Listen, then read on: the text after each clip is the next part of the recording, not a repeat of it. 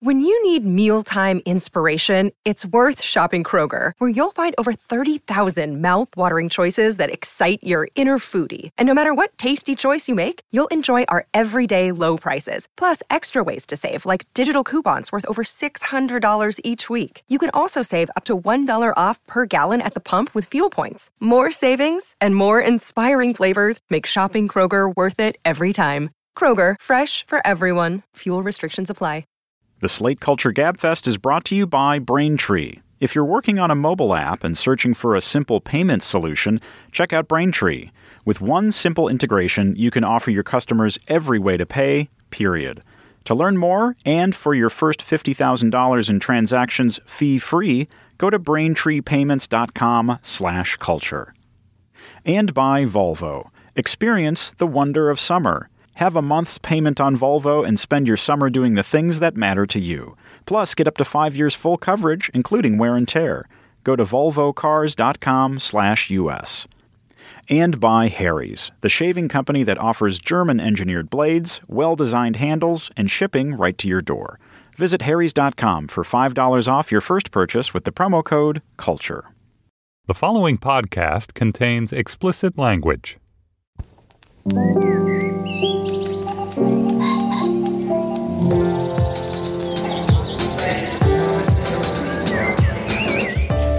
I'm Stephen Metcalf, and this is the Slate Culture Gabfest Whack-A-Guest edition.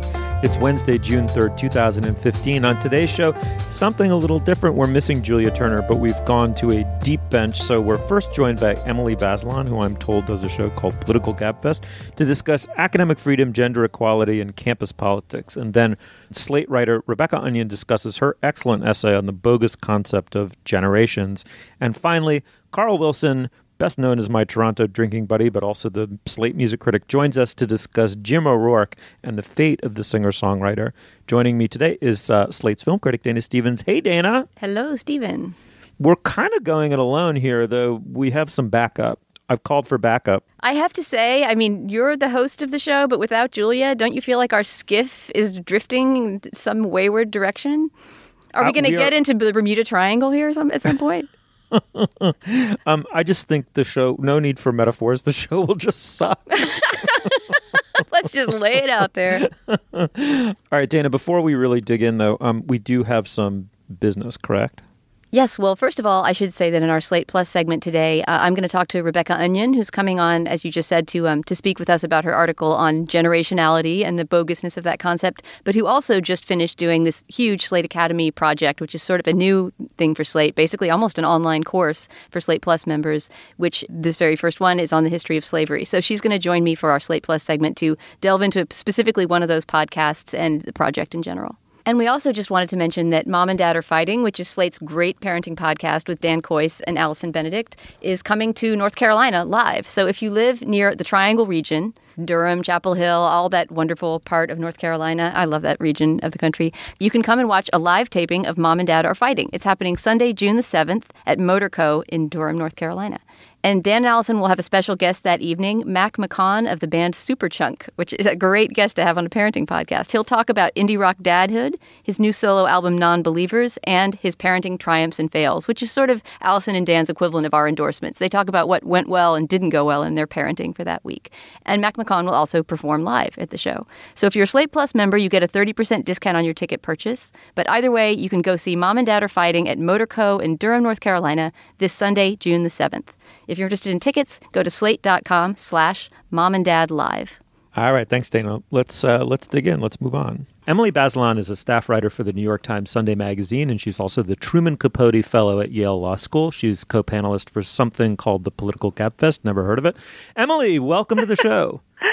Thanks so much for having me. I listen to you guys every week and argue with you in my head, so I'm so thrilled to be here to do it in person.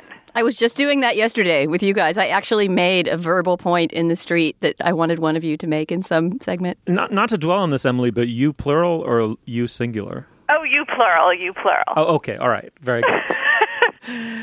All right, well, Emily, you asked a very trenchant question in the Times Magazine piece that came out last Sunday. It's in the title of the piece, Have we learned anything from the Columbia rape case? We've asked you on today to answer a similar question about the Laura Kipnis episode at Northwestern University. Quickly to review, Laura Kipnis, who's a professor of media studies at Northwestern, wrote an essay for the Chronicle of Higher Education about the power dynamics between students and professors. Within that argument, she did suggest that maybe a couple of specific cases of sexual misconduct at Northwestern were part of a pattern of overblown melodramatics concerning sex and trauma. As a result of that essay, Title IX charges were brought against Kipnis. The essay, some people believed, had a chilling effect on students' ability to report sexual misconduct and might even be considered retaliatory. Kipnis has been, we should say, cleared of any wrongdoing in the 2 Title IX actions brought against her. Nonetheless, it raises questions about free speech and gender equality. What do you make of these cases? Well, so Laura Kipnis faced this Title IX investigation for an essay she wrote in the Chronicle of Higher Ed that was like speech that in any other venue would be seen as lawful speech. And she didn't have any supervisory or professional authority over the students whose cases she referred to. She didn't name them. And so to me, this is a kind of wild misuse of Title IX. And Title IX is a federal law that has been getting so much attention lately in campus sexual assault and harassment cases because in the last 4 years, the Obama administration has been pushing universities to do more to respond to these kinds of complaints from students. And there's a really good reason for that, right? I mean, historically, women have reported sexual assault and harassment on campus, and it's been essentially swept under the rug. Not always at every school, but there was certainly a pattern of that, one that worried me among lots of other people. The question we're now facing is a different one. It's whether, in particular instances, the pendulum has swung too far, and Title IX is being interpreted way too broadly.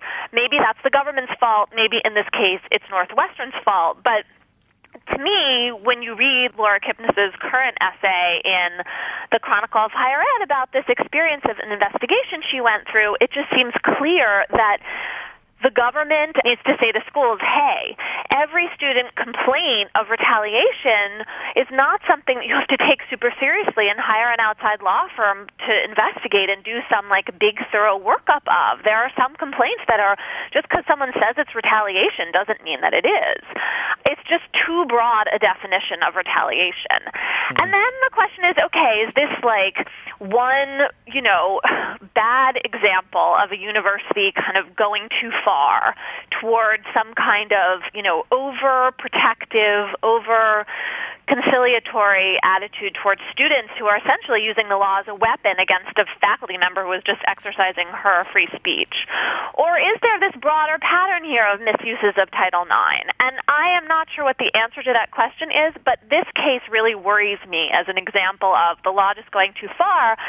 I'm fundamentally concerned about this as a feminist who wants women to have recourse on campus to the remedies in Title IX for sexual assault and harassment. And I'm afraid that if we don't rein in the excesses of the law, that people are going to lose this entirely, because this all comes from an order from this one agency in the federal government, the Office of Civil Rights. And the next president or this president could just decide to reverse that order if it's seen as kind of going out of control.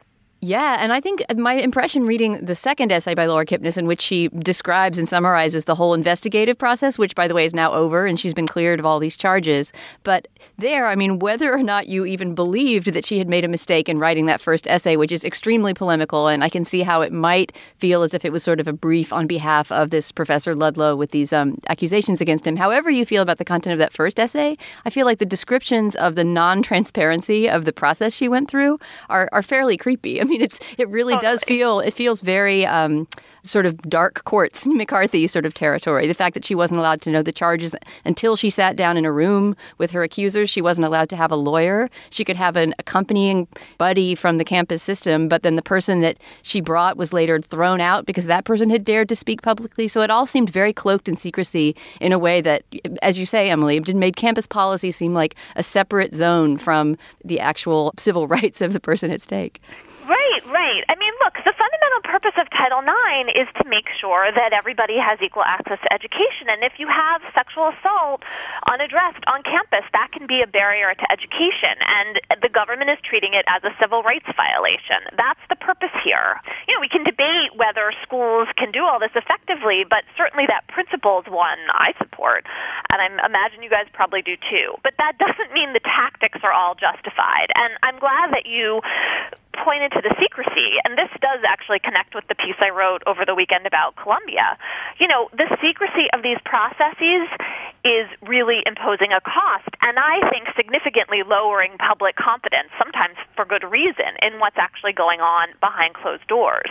There are reasons for that secrecy. We have a federal law that protects students' privacy, and there are incredibly private disputes and issues at stake in these cases. But there just has to be some way of not having what just sounds like this Kafka-esque sort of proceeding where you're being charged with a potentially serious infraction, right? I mean, I'm not sure what they could have done to Kipnis if they'd actually found her in violation, but, this is like a serious thing. It's your professional life at stake in some way, and you can't have a lawyer, and they won't even tell you what you're charged with until you agree to answer questions. I mean, that's just not due process in any kind of fair way that we should recognize. Yeah, Emily, it seems to me that there are a series of easy questions, easy in the sense that one can get consensus on them fairly quickly. So should gender equality prevail on college campuses in the United States? No brainer, yes. Should freedom of expression, go untrammeled especially on college campuses in the U.S.? Yes.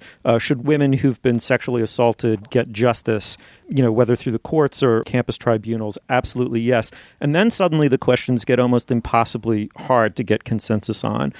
Whose norms prevail on a college campus generationally? Is it the students who've come to think of themselves as empowered consumers, or especially adjunct professors who've come to see themselves as completely powerless in creating the common institutional lives of their universities? And then we come to really hard questions about feminism, which is where Kipnis's original essay, I think, inspired the outrage, because she was daring to ask whether or not feminism has given into essentially predetermined melodramatic categories of villainy and goodness, as opposed to accepting certain, abidingly tragic facts about life in which real human beings don't divide up into villains and maidens, essentially.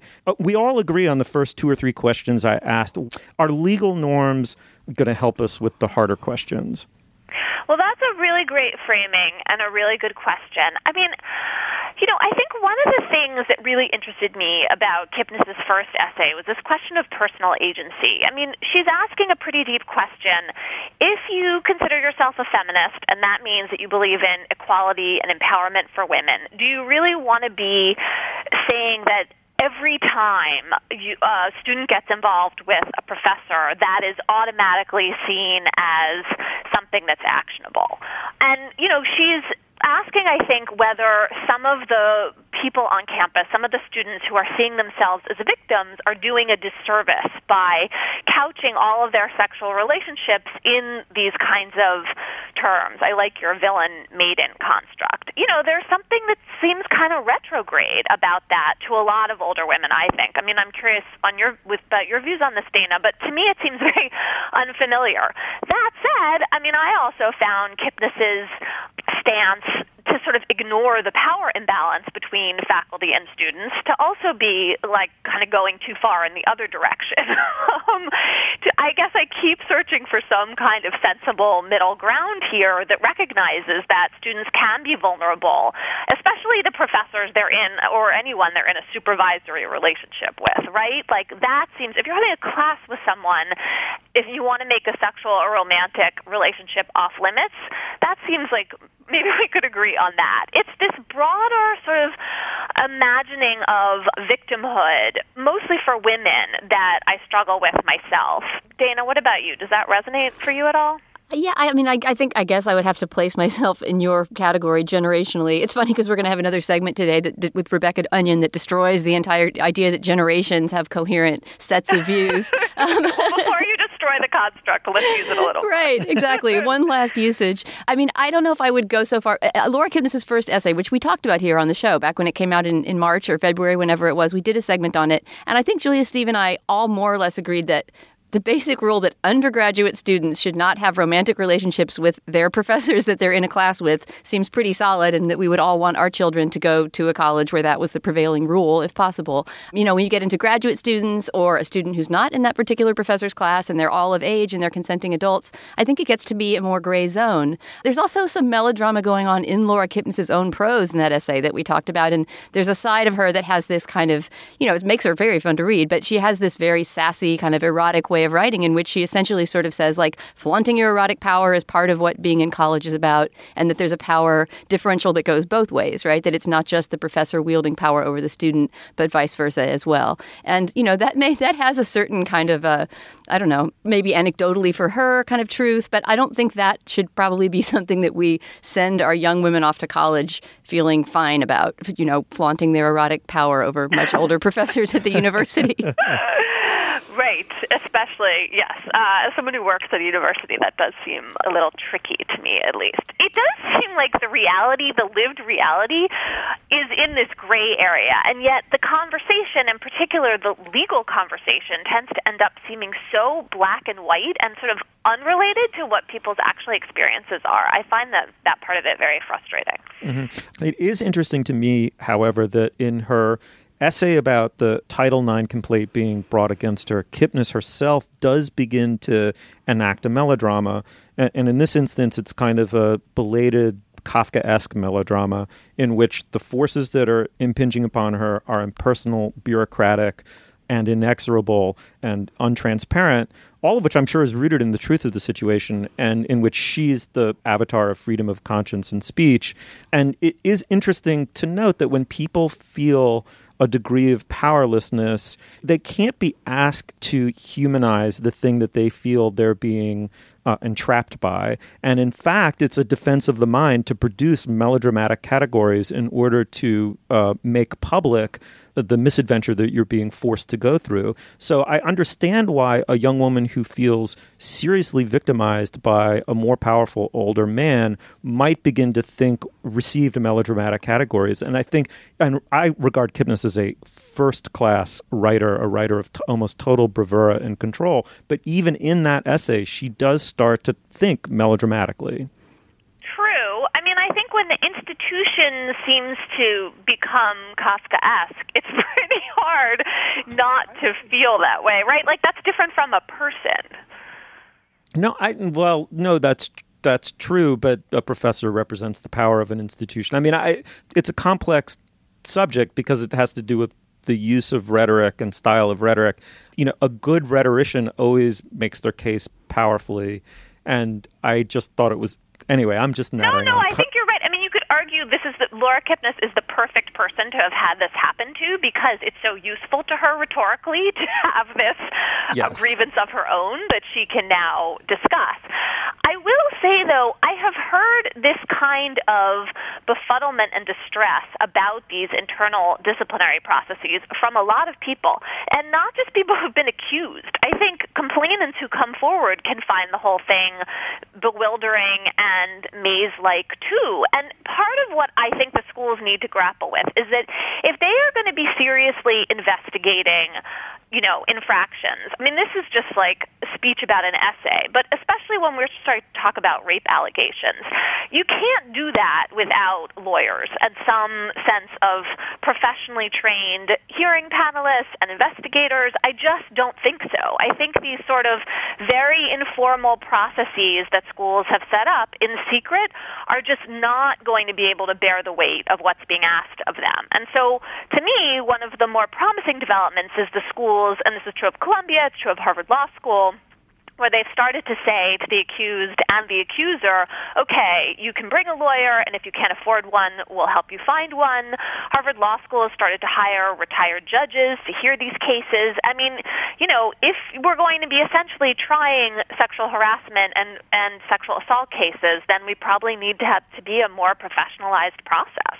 If only also, Emily, I was going to add, because this must really add up for the tuition-paying parent. I mean, as a future tuition payer, I was thinking, what if there's some kind of huge legal flap and, lawyers have to be flown in for some kind of pointless kangaroo court, and it's going on to my dime as a tuition payer. It just seems like an absurd use of campus resources. Well, this one really did. And, the thing that is depressing to me about that point is that there's so much work to be done on the prevention front, right? I mean, we don't really want a situation in which students or, anyone in a university says essentially like, I don't want anything to do with sexual assault prevention because that's like a societal problem. And I do hear this from the survivor activists I talk to. Like, that's a societal problem. I don't want anyone lecturing me about getting super drunk and going to a frat party.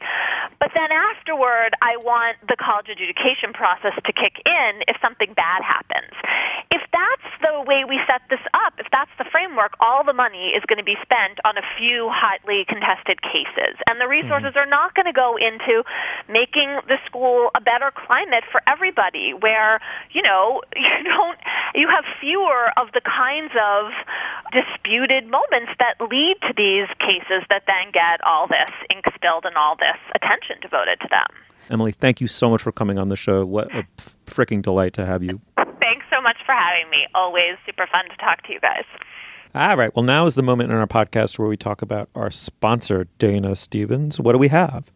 This week, the Slate Culture Gabfest is brought to you by Braintree, the payment solution used by companies like Uber, Airbnb, Hotel Tonight, Living Social, and Munchery. I don't know what Munchery is, but that is a great company name.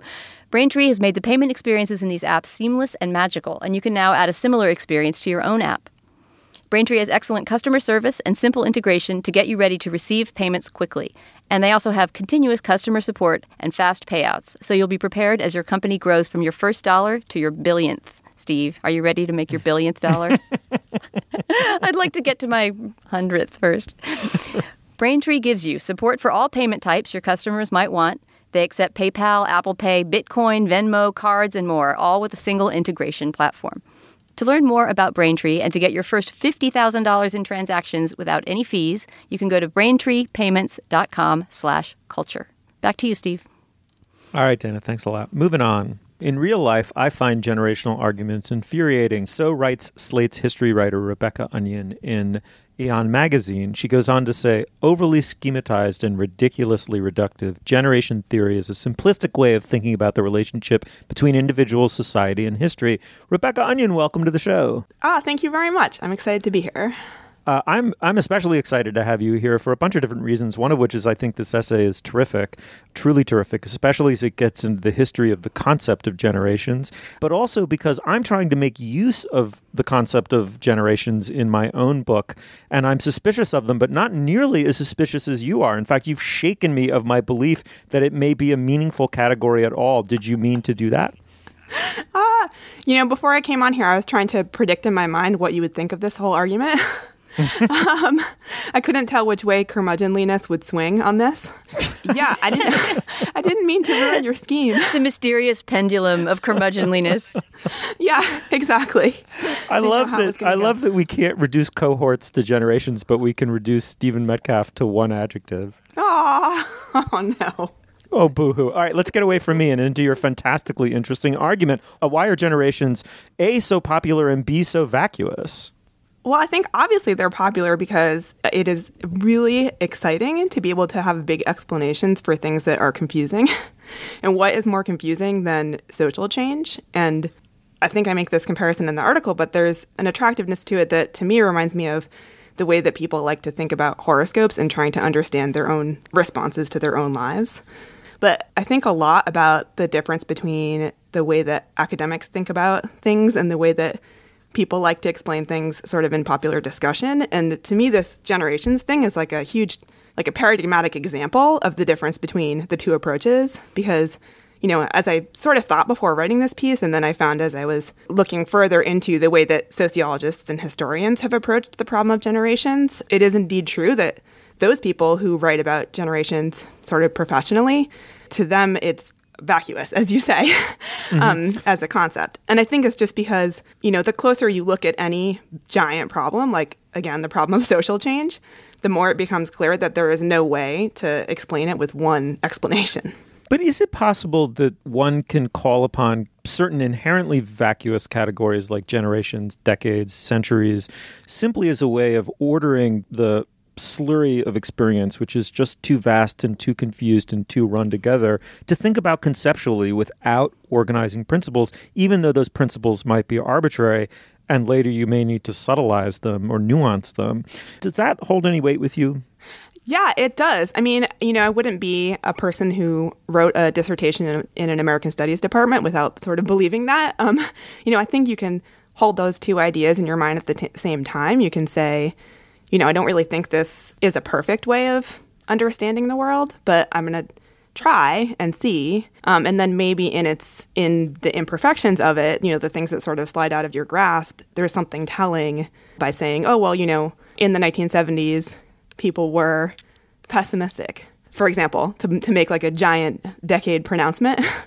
And then if you were to look at the 1970s and find, examples that didn't fit that paradigm, then that is actually interesting to me. Rebecca, I'm so glad and so relieved that you wrote this, because I've always hated as a media meme any mention of the generations, especially, people that are currently alive. It's one thing to sort of talk about, history in terms of generations, because those people's lives have occurred in history and we can look at how they mapped out, right? And with cultural trends of the time.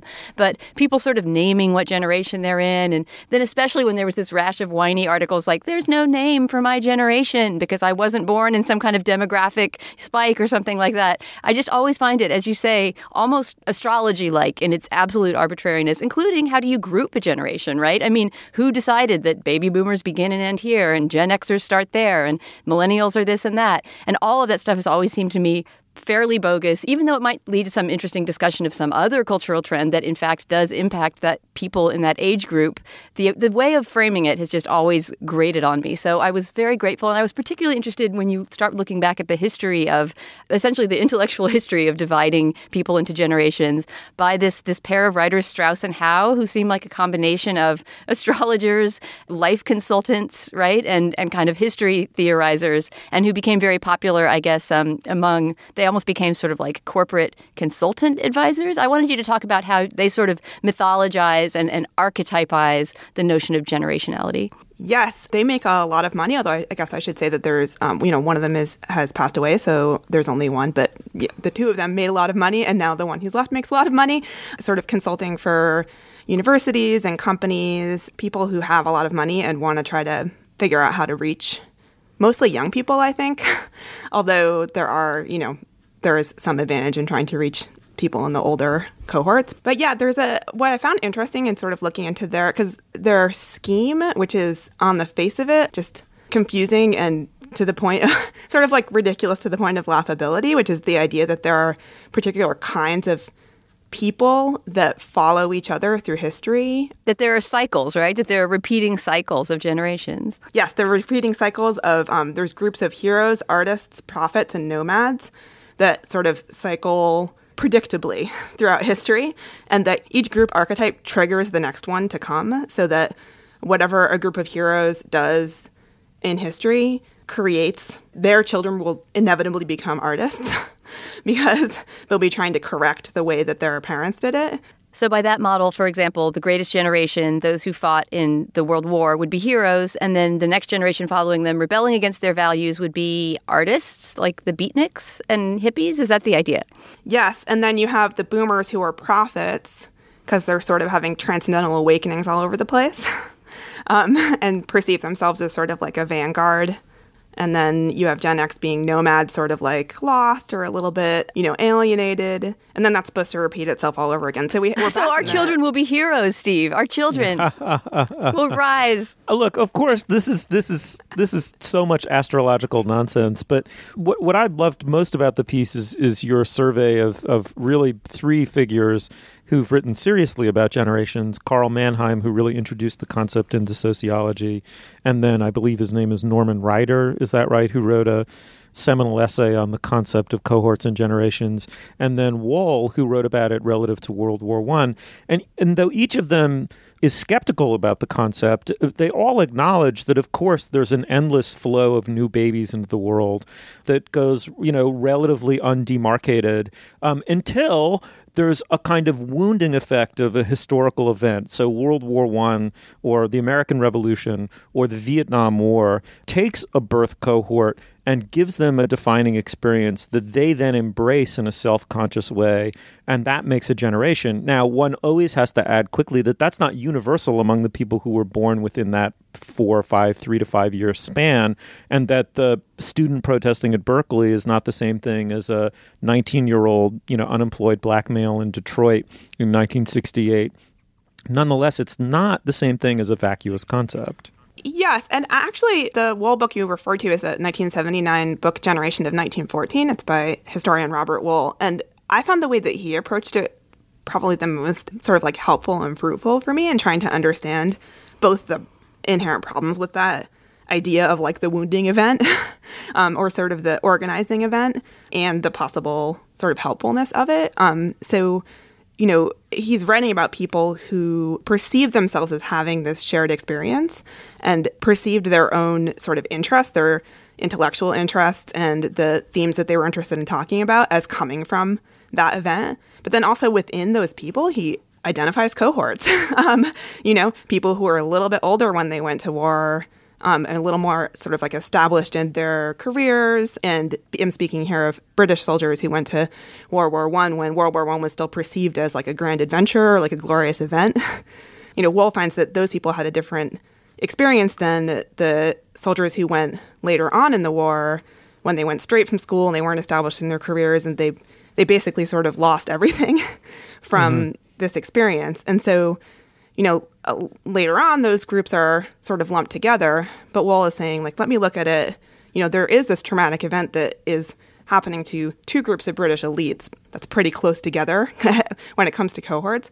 But because it happened to them at different points in their life, it happened in different ways. What I like, Rebecca, about your piece is that, without completely axing the idea that, dividing historical chunks of time into sort of discrete units in order to make sense of them is a thing that historians and people in general should do. You don't get rid of that entirely. But I think that you really kind of do take an axe to the popular way in the media that this question is settled. And just that talking about generations and the influence of millennials versus it's sort of creating categories to pit against each other in a way that makes for some pretty glib journalism, and I'm really glad you called that out.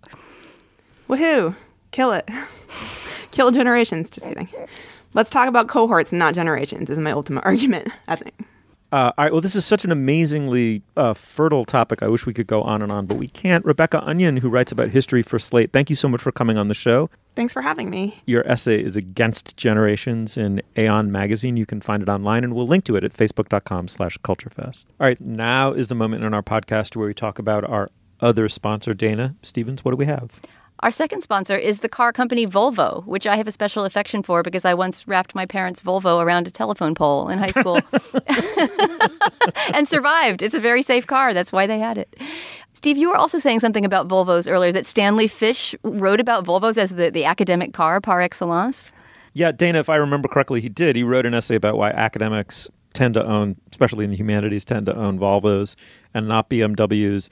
And he said that was arguing that there are a bunch of effective associations with the Volvo as an ultimately sensible and unostentatious vehicle to own.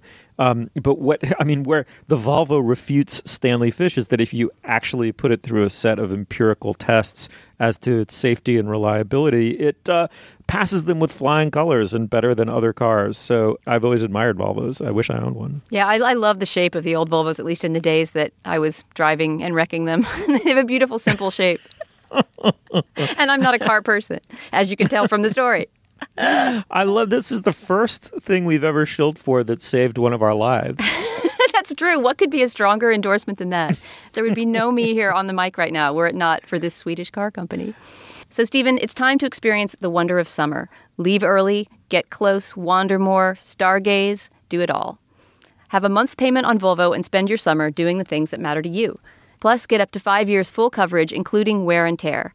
This is the Wonder of Summer event at Volvo. You can go to volvocars.com/us or test drive a Volvo at your local dealer. Back to you, Steve. Thanks, Dana. All right, moving on. Carl Wilson is Slate's music critic and a treasured guest of this program. He joins us to talk about the guitarist and songwriter Jim O'Rourke. Carl, welcome to the show. Hi, great to be here. Many things about this piece interested me, not the least of which is the unique evolution of O'Rourke as a talent. He's a multi-instrumentalist, an arranger, a music producer from Chicago who's worked with, most prominently, I suppose, Wilco. He's helped revive the reputation of the wonderful guitarist and innovator John Fahey. But he himself is also a singer-songwriter of a kind. What I loved about the piece, Carl, is that in addition to being a meditation on what this one individual's career has meant, it's a meditation on what it is to write songs. Tell us a little bit about O'Rourke and what you find in his music, and we'll get into the deeper issue after that. Well, one of the things that's interesting about O'Rourke is that he trained as a composer in a kind of, academically avant-garde kind of way, and has that kind of global cosmopolitan perspective. And really, for the first long while in his career, he sort of started early. He was still in university when he started playing around in Chicago. He was kind of a stubbornly avant-garde figure. He was doing a lot of free improvisation. He was composing tape pieces and drone pieces and collages and all of the kind of things in that world. And so when he moved sort of closer to the regular indie rock world, he brought a certain kind of sound palette and world of possibilities to working with other people. Besides Wilco, he was a member of Sonic Youth for a while, and he also worked with people like Smog and Stereolab. And that was and his engineering skills and that kind of thing were an important part of his career.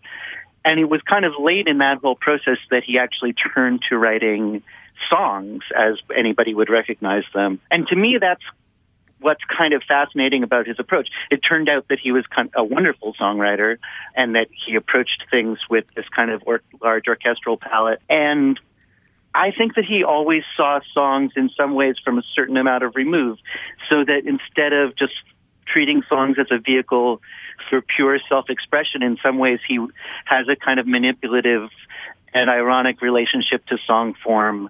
And that enables him to bring in elements of genres that in a lot of ways were kind of ruled out as cheesy and outdated, and a lot of sort of 70s references and 80s references that at the time, this is kind of the late 90s, all of these things were very uncool, but somehow by bringing this more objective eye to the singer-songwriter form, he was kind of able to redeem that material in his own way. Why don't we, before we go any further, Carl, why don't you pick out a song from his latest record, Simple Songs, and let's listen to it.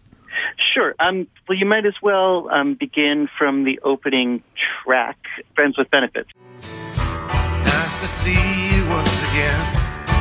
Been a long time, my friend, since you crossed my mind at all.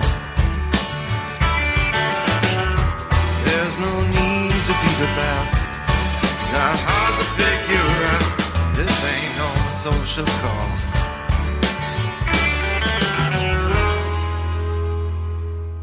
Yeah, Carl, listening to this album, I heard a lot of the influences that you talked about and this kind of the rich orchestration of these kind of psychedelic groups and like the Van Dyke Parks arrangements for the Beach Boys and things like that. But I also heard, and the trajectory that you described for Jim O'Rourke reminds me a little bit of this figure, something like Arthur Russell, someone who straddles genres and who started off in kind of classical avant-garde realms and then moved into pop and therefore brings all of this richness of other kinds of musics into the music that he's making. Yeah, I think that's a great comparison, and somebody like Russell was just sort of in the very early stages of being rediscovered when O'Rourke was originally doing this kind of work. And so in some ways, yeah, that's a sensibility that had gotten lost along the way. And both of them, I guess, also sort of remained permanently underground figures. I mean, in Russell's case, because he died so young, but did Jim O'Rourke ever have a hit? No, I mean, yeah, those couple of late 90s, early 2000s albums were the closest that he got, but actually most of the way his sensibility reached people was through other people, and he's kind of a famously stubborn and difficult character, and part of his reaction to the peak of his success in the mid-2000s was to pick up and move to Tokyo and sort of leave the music world almost altogether. He's put out very difficult to find things up until now while he's been there. Including an all-instrumental album, you said, with his last one, right? A half-hour-long instrumental piece, which sounds like he's kind of moving back to classical or avant-garde roots there. Yeah, and that album involved him playing every instrument on it because he moved to Tokyo and actually didn't know anybody that he could play with. He mostly knew sort of Japanese noise musicians. And so he spent, the famous thing about that album, Visitor, that the anecdote is always that he spent 6 months learning to play the trombone so he could play a 10-second trombone part.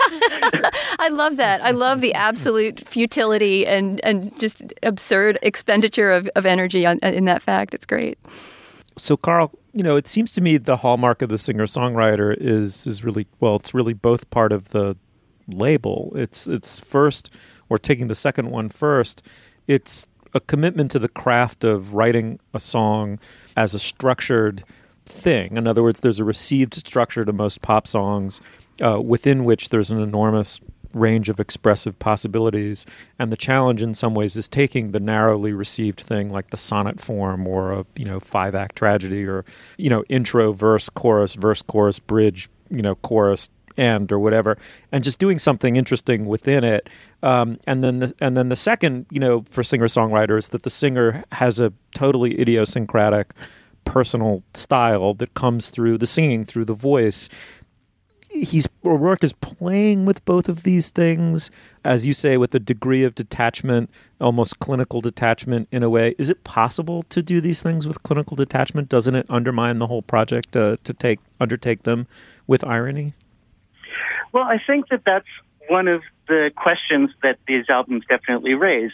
And a lot of the reference point that I detect in what O'Rourke is doing is to the sort of mid-'70s when we were in a kind of a post-'60s idealization of music's role in the world, kind of the hangover of all of that, where there were all kinds of singer-songwriters who were falling somewhere between that kind of earnest self-expression model and the sort of formalist model. So those two things that you're talking about, and particularly around Los Angeles and Laurel Canyon, but also just sort of in the studios of Los Angeles, there was a particular crop of people like Randy Newman and Harry Nilsson and others who were kind of taking that kind of bent and warped model of songwriting and both stretching the formal considerations and stretching the question of what kind of voice you could speak in and whether you had to speak in your own voice. And in some ways, they were referring back to a pre-singer-songwriter mode, right, where it had been that the positions of songwriter and singer were actually kind of radically separate pre-Beatles and pre-Dylan.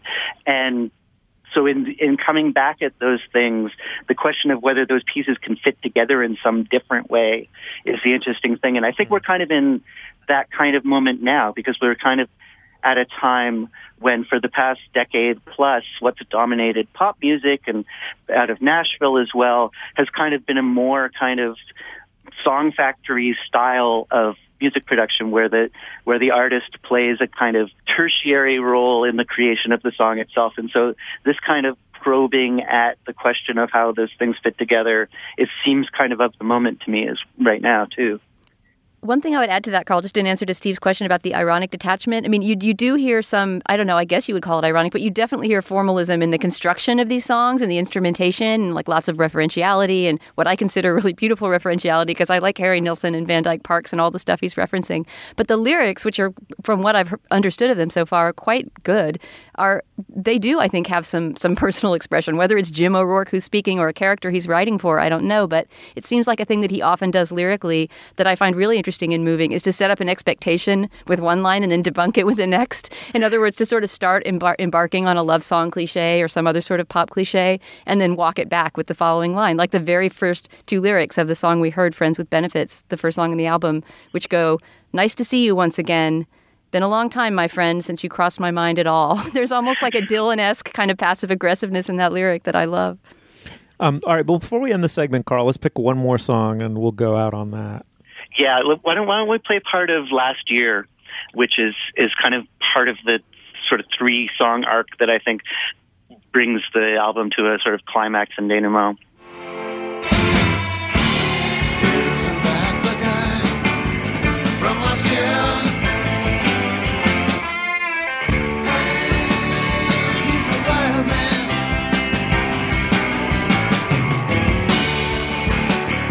He's a real pioneer. So I guess the final thing to say, too, is that I think that whether through O'Rourke's delayed influence or not, that this kind of distanced and curious approach to the sort of singer-songwriter form is also something that you're seeing cropping up a lot in particular sort of indie rock circles right now. And so one of the things that O'Rourke's return does is kind of remind us to keep our ears tuned for the strains of this as we start hearing more new music. All right, well, the piece is called The Musical Omnivore's Dilemma. It's on Slate.com. It's by Carl Wilson, the music critic of Slate. Carl, as always, thank you so much for coming on the show. Thank you. And Carl, you're going to stick around and endorse, yes? Yes, sir. Excellent. All right, wait a second. Before we go any further, though, we have a third sponsor, our other sponsor, Dana. What do we got?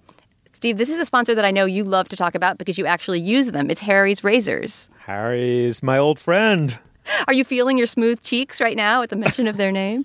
Oh, Dana, you... I know you far too well, right? You do. You know me far too well. Well, you're getting out a credit card and rubbing it across your cheeks like in the old ad. Are you tempting me into an HR violation here, Dana Stevens? Let's not work blue here. Look, the reason I love Harry's is of course, I use the product and I'm completely, utterly satisfied with it. But also, secondly, it's a blow against my bête noire, otherwise known as oligopoly. Because there was obviously a oligopolistic control over the razor industry, which is why you had to go register with the nanny state in order to get permission to unlock the plexiglass container behind which were the precious razors at your drugstore or supermarket, which should tell you that normally free-thinking libertarian people felt perfectly at liberty stealing them from these places because the price was so arbitrarily high. Anyway, so this horrible cycle of crime and corporate theft has been finally broken by Harry's. They've broken through this supply stranglehold, and now you can order razors online, click of the button, you basically join up, they take your info, credit card info, and then in the mail regularly come the precise amount of fresh, brand new, rationally priced razors, and your cheeks need never be rough again, and your conscience may be equally smooth and clean. And as it happens, Steve, this would not be a Father's Day gift for you because you obviously already have and enjoy Harry's. But they are offering a Father's Day offer right now if you want to give your dad or a dad in your life this incredible smooth-cheeked treat. Go to harrys.com now and Harry's will give you $5 off your Father's Day set with the code CULTURE. That's right. Just in time for Father's Day, Harry's is giving listeners to the show $5 off their Father's Day purchase with the code CULTURE. That's harrys.com and enter the coupon code CULTURE at checkout for $5 off. Harry's, a shave good enough to give. Dana, I thought I knew everything about you, but I just learned something new. What's that? You pronounce it coupon. Instead of coupon? Coupon. It's a coupon, not a coupon. Is that a regional thing? I never thought about that different. It must be a regional thing, but it's adorable. I love it. Coupon. Cute pun. All right. Well, now is the moment in our podcast where we do exactly that. We endorse Dana Stevens. What do you have? So, the movie San Andreas opened last week, which is a big, dumb disaster movie about the West Coast essentially becoming an island because of the worst earthquake in American history. I happen to love it because I like big, dumb disaster movies, but I didn't get to review it because of various scheduling conflicts and there were other things to write on. And so my sole attempt to address the joy of seeing San Andreas was a tweet in which I said that I wished San Andreas were titled When the Rock is Your Dad, because Dwayne "The Rock" Johnson plays the dad in the movie who saves his daughter and, the world and most of San Francisco. Anyway, this silly tweet about wishing that there was a movie called When the Rock is Your Dad that had a theme song with the same title has now turned into an actual song because the lyrics that I wrote for it, the goofy little lyrics that I emailed to Chris Wade, who for years was an audio and video producer at Slate and produced my podcast, the Spoiler Special, for many years, has now been turned into a song because Chris Wade is a genius. So he sat down with GarageBand and some instruments and made up a melody for my ridiculous San Andreas song lyric, and you can find it on YouTube. So we'll put a link to that on the show page. Oh, excellent. Carl, what do you have? I want to endorse a new podcast, which is by Starlee Kine, who for years was a member of the This American Life team. And the podcast is called Mystery Show. And the premise of it, as near as I can describe, is kind of as if a podcast were started the way that a 10-year-old starts a detective agency. That kind of soliciting from, I think, an extended circle of friends problems and mysteries and questions that they can't solve in their own lives. And specifically, the rule, I think, is that it can't be solved by Googling it. And so you sort of follow her along the chain of these investigations. The second episode just came out, and it centers around a writer friend of hers whose mystery is that Britney Spears was once photographed carrying her book, and she wants to know, and it was a book that wasn't particularly successful when it came out, and she wants to know whether Britney Spears actually read it and how she got it and whether she liked it. And what Kine goes through to do that is this extraordinary set of inquiries down all kinds of dead ends. Kine has this ability that's amazing, and it's really something to hear in a podcast, which is to speak to strangers and within about 30 seconds be talking to these strangers about intimate things in their lives. The absolute highlight of the most recent episode is a conversation he has with a Ticketmaster sales agent on the phone, trying to find out if there's a way when she goes to see Britney Spears in Las Vegas, whether she can actually talk to her.